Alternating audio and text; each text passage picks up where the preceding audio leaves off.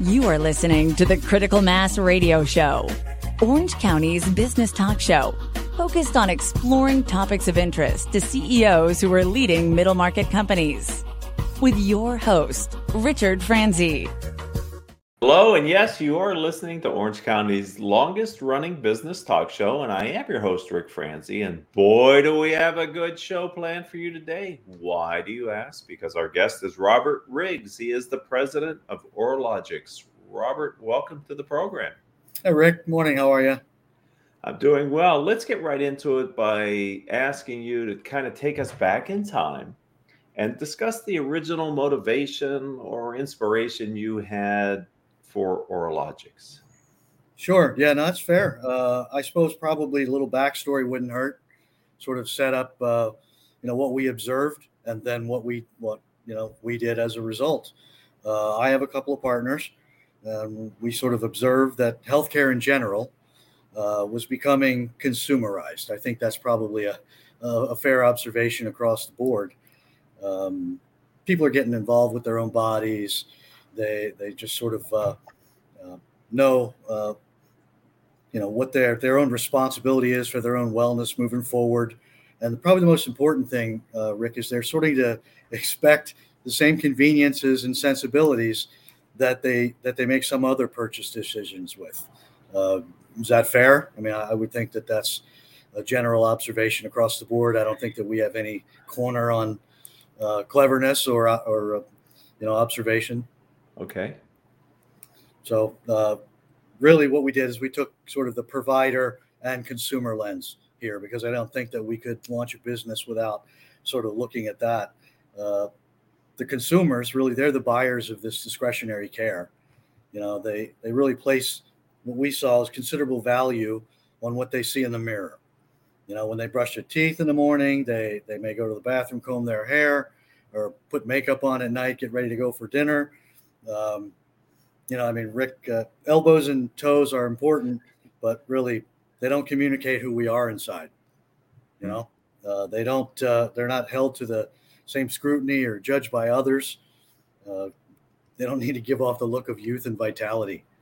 Right. I mean, what people obsess about is the face, the head, the neck, the mouth. That's the area that we've come to love and call the social zone. So the social zone, I think, or we think, it's more than just a way to, sum of body parts. We really think it's a new segment strategy moving forward for lifestyle care and healthcare consumers moving forward. Now, on the provider side, we also had some observations too, is that they tend to operate in silos. They can get focused on their specific training, med school, postdoc training, or their more narrow scope of care. And what happens is they can miss opportunities to think more holistically that way. Again, that's just our observation. You can agree or disagree, but I think that's what we took away from sort of our market research. Mm-hmm. So that makes sense. What we thought to do, and I think we all can know, because we all operate as amateur chefs in the kitchen. We all like cookbooks and frameworks and things to follow. So really what we thought is if we gave them, these clinicians, a platform where they could actually think holistically, it's kind of a guidance. It'd be easier for them to put in practice every day, kind of the muscle memory thing. They don't have to dig deep and say, well, how do I now consider this whole area when I'm really only focused on this procedure? Well, if they had some form of a framework that helps them guide in everyday practice, they would use it. Fair enough? Fair enough. Did you have a background in healthcare previous to being a founder? I started in a clinical capacity as a lab tech many years ago. So I got to see the laboratory operations as well as clinical operations, and we became confidants and consultants to private practice. I have around 25 plus years in working with a variety of healthcare providers. And your partners, your co-founders, Were they in this space as well? The same longevity. One is an attorney, and the other is a tech. What I call him my tech guru. He's sort of the CIO.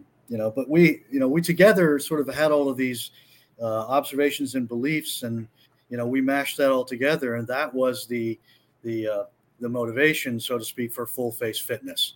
And I know we discussed that a little bit on a couple of occasions before too. Yes. And we're going to explore more about what Oralogix is doing today. But before we get there, I'm wondering, I love to have founders on the show because many times we spend a lot of time I'm a founder of my company as well. Spend a lot of time planning, but until you're in the game, until you're actually talking with clients and prospects and et cetera, there's things you don't know about what you don't know. I'm wondering, were there any early pivots in Oralogix? Did the business model prove to be what you thought it was going to be? Take me back to those earlier times, and what did you learn from doing at the inception of the business? Sure. Well, Oralogix started as a niche consulting business. It really wasn't. It was like Oralogix 1.0. Okay. We're now, I don't know what number we're on. But like consulting firms do, they're plagued with one thing, and that's really they trade dollars for time for dollars, and billable hours, and it was also risky. And this is all the consultants out there will, the founders will kind of know this, is that a lot of the early businesses are built on the expertise of the founder. Right. Yes. So that places some risk, there. And many are content to live that risk and do the billable hours. We started to think differently. So, what we did, is like we pivoted into being a value-added reseller. That now, one based on a core principle and, supporting processes, not the founder. So this migration eliminates the time for dollars dilemma, and then the problem of being valued based on the founder's personal experience. So what this can do is it allows us to scale, and it allows us to operate in maybe a post-founder environment, because there will be a post-founder environment someday.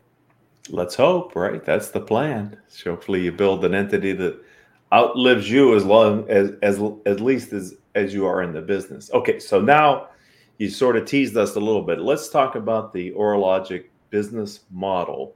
What is it that you do today? What problems are you solving? Who are you helping? And why are they choosing to do business with your team? Sure. Compound question, right? You need to ask some easier ones. Well, simply put, we're a VAR, a value-added reseller. We offer products and solutions to healthcare providers. That's sort of known. We talked about that just a minute ago. We focus on clinical solutions for what we call the social zone. Really, that's a new product market segmentation.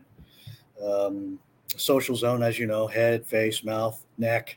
This wider canvas, really allows us to go beyond a single segment call point and a single segment market potential into a variety of practice types, because there are a lot of clinicians that offer services in the social zone, from dentists to plastic surgeons to derms to med spas. There are many out there. So that really opens up the market potential for the company.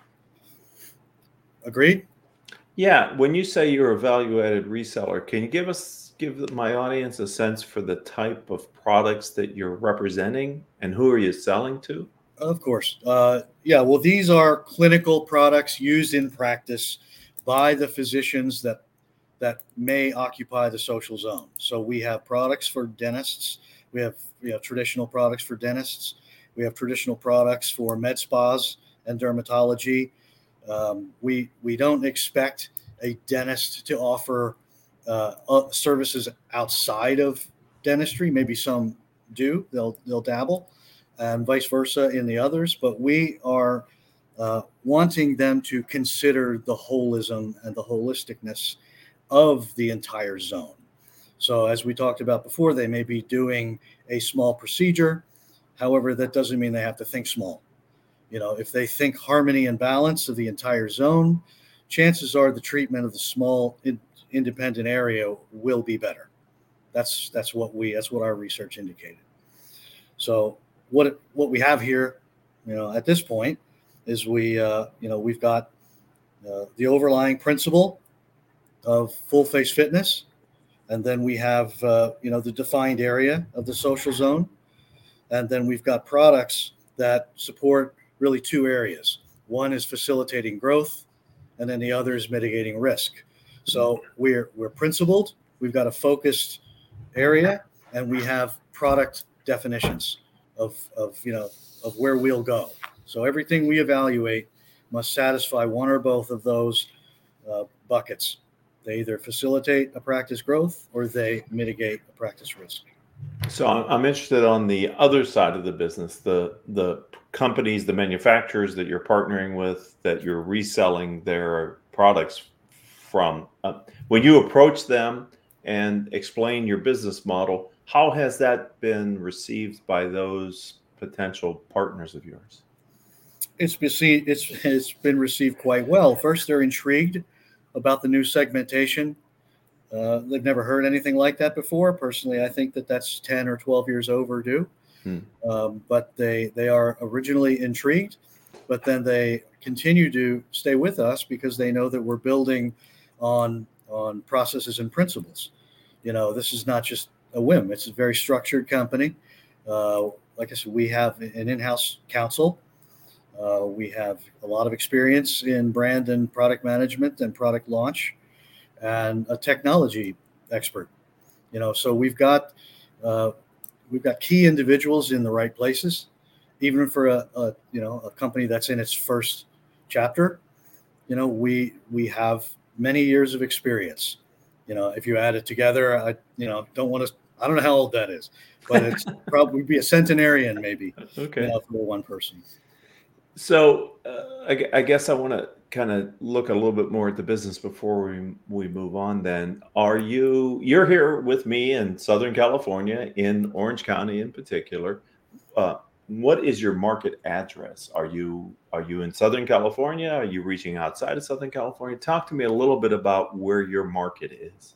Of course, we're headquartered in Laguna Beach, California, not far from either one of us right now, and then we will have a national sales force. We've got a very novel sales organization under development. Perhaps that's for a topic for another show, because that's another innovation that we hope to bring to market. One that was inspired and that I learned from being a healthcare franchisee in a former life. So I have understanding of the franchise operating systems and how to bring about and grow franchises through franchising. So again, we can talk about that, but we're going to build a national base of independent owner operators, very much like what I had when I was on the other side. Interesting. So you're a value-added reseller that's looking to use a franchise model to propagate markets outside of your home market here in Southern California. Correct. Yeah, you are bringing an innovation to this space. That's very interesting, Robert, president of Oralogix. I'm wondering, if we move past the immediacy of here and now in your firm, if you can think about a piece of business advice that you had received sometime in your career, or maybe a piece of advice that you offer to others, is there something that you could share with my audience today? There have been many. I mean, we all stand on the shoulders of giants, and we're not islands, and we're a product of who we affiliate with. Probably one that reoccurs to me, and I tell it at any time anybody will ask, is sort of adopt the blue ocean mindset. And I think maybe a lot of us have read Blue Ocean Strategy. There's a book, out there, which really tells us to avoid competing against entrenched brands on their terms, and instead to aggressively pursue differentiation, contrast, whenever possible. You kind of work to create and lead these uncontested spaces. And what happens is competition really becomes irrelevant because you're selling something else, because you put distance between the competitors and yourself. So you're truly novel. And we think that that's what we've tried to do, here with Oralogix. We've kind of pulled that wisdom and put it in practice. That's excellent. I see that John Pratt has commented off of YouTube that, in his opinion, you've always been cutting edge, Robert. So thank you, John, for participating and listening and actively participating and commenting on the show. We love that when listeners do that. So fantastic. Let's talk about artificial intelligence. Since you are on a leading edge and you are innovative, I'm wondering from your perspective, how do you see artificial intelligence impacting your industry or maybe playing a role in the development of your company? Just give me a sense for how you and your team are looking at the technology of artificial intelligence. Well, that AI has certainly made its way into medtech. We have AI enhanced radiographs. We have diagnostic software that will provide second opinions. We've got fabrication machines that learn with each successive batch or run. But to be honest with you, I really think that we're sort of in the era of AI/HO. And I like to say that that's, human oversight. Mm-hmm. Whatever percentage, I'm not sure. Maybe it varies based on the application. But, look, someday we can have fully autonomous AI-driven devices. But for now, I think we still need the wisdom of humanity involved, mm-hmm. In some form of oversight. It's, I liken it to some of the stories we see on the news about self-driving cars that get stuck in the middle of an intersection because it encountered something that it hadn't seen before, Sure. Had not yet learned. So it stopped. I don't know how many of your audience has ever seen those stories, but I've seen a couple of them. Sure. Yes. That's in the emerging technology space. There is this learning adoption that happens. And so that's interesting perspective, human oversight. All right. So let's look to tomorrow and talk about the future. What's your vision for Oralogix? And can you share that with my audience? Sure. Like you said, we learn every day and things change. But I think going back to what we said earlier, these consumer shifts of today are probably going to shape the Oralogix of tomorrow. With more and more people taking responsibility for their own well-being, and as a social zone and full face fitness becomes, builds momentum in the professional landscape. I think it's going to set the stage for, I'll give you a little peek behind the curtain here for what we think is going to be our next chapter or our next page, and that'll be Oralogix Consumer Health. Oralogix Consumer Health, that's OCH, it's easier to say. Okay. That's likely to start probably in a post-procedure environment, attached to a physician or a clinician for home care, recovery, that kind of thing. But I believe it'll eventually make its way to unattached consumers in the open market. Stay tuned. We'll see. Interesting. So you have big plans for the company and the future delivery of services, I take it then, Robert. Yeah. Yep. I hope that I'm glad you say that because we've spent some time thinking about this, and to be scalable and to be resistant to headwinds. We really have tried. That's excellent. If someone would like to reach out to you, maybe here on LinkedIn, or learn more about the company online, how do you suggest they do that? Of course. My LinkedIn address is linkedin.com/in/Riggs Robert and with another slash. Or they can just shoot me an email and I'll chat with them at info@oralogix.com. That's ORALOGIX.com. I take it that's also your website. Oralogix.com is the website, and we are working on a new one to launch in approximately 30 days. It's always a journey, isn't it? Building a website and maintaining it. There's always ways to improve it, latest technologies. Well, Robert, I've been excited to have you on the show since we first met, and I look forward to having you back on the show to continue to tell the Oralogix story. So thank you very much for giving your time today and being a part of our program. Oh, thank you very much, Rick. You have a great one. So, audience, I want to thank you. You, like I said at the top, you've been a part of Orange County's longest running business talk show. If you're an Orange County entrepreneur and you have a story to tell and you'd like to tell it here on Critical Mass Business Talk Show, then reach out to me. I'm Rick Franzi on LinkedIn. That's RICFRANZI. Coincidentally, that's also my company's website, rickfranzi.com. And until the next time we have a chance to be together, I hope all of your business decisions will move your company in a positive direction.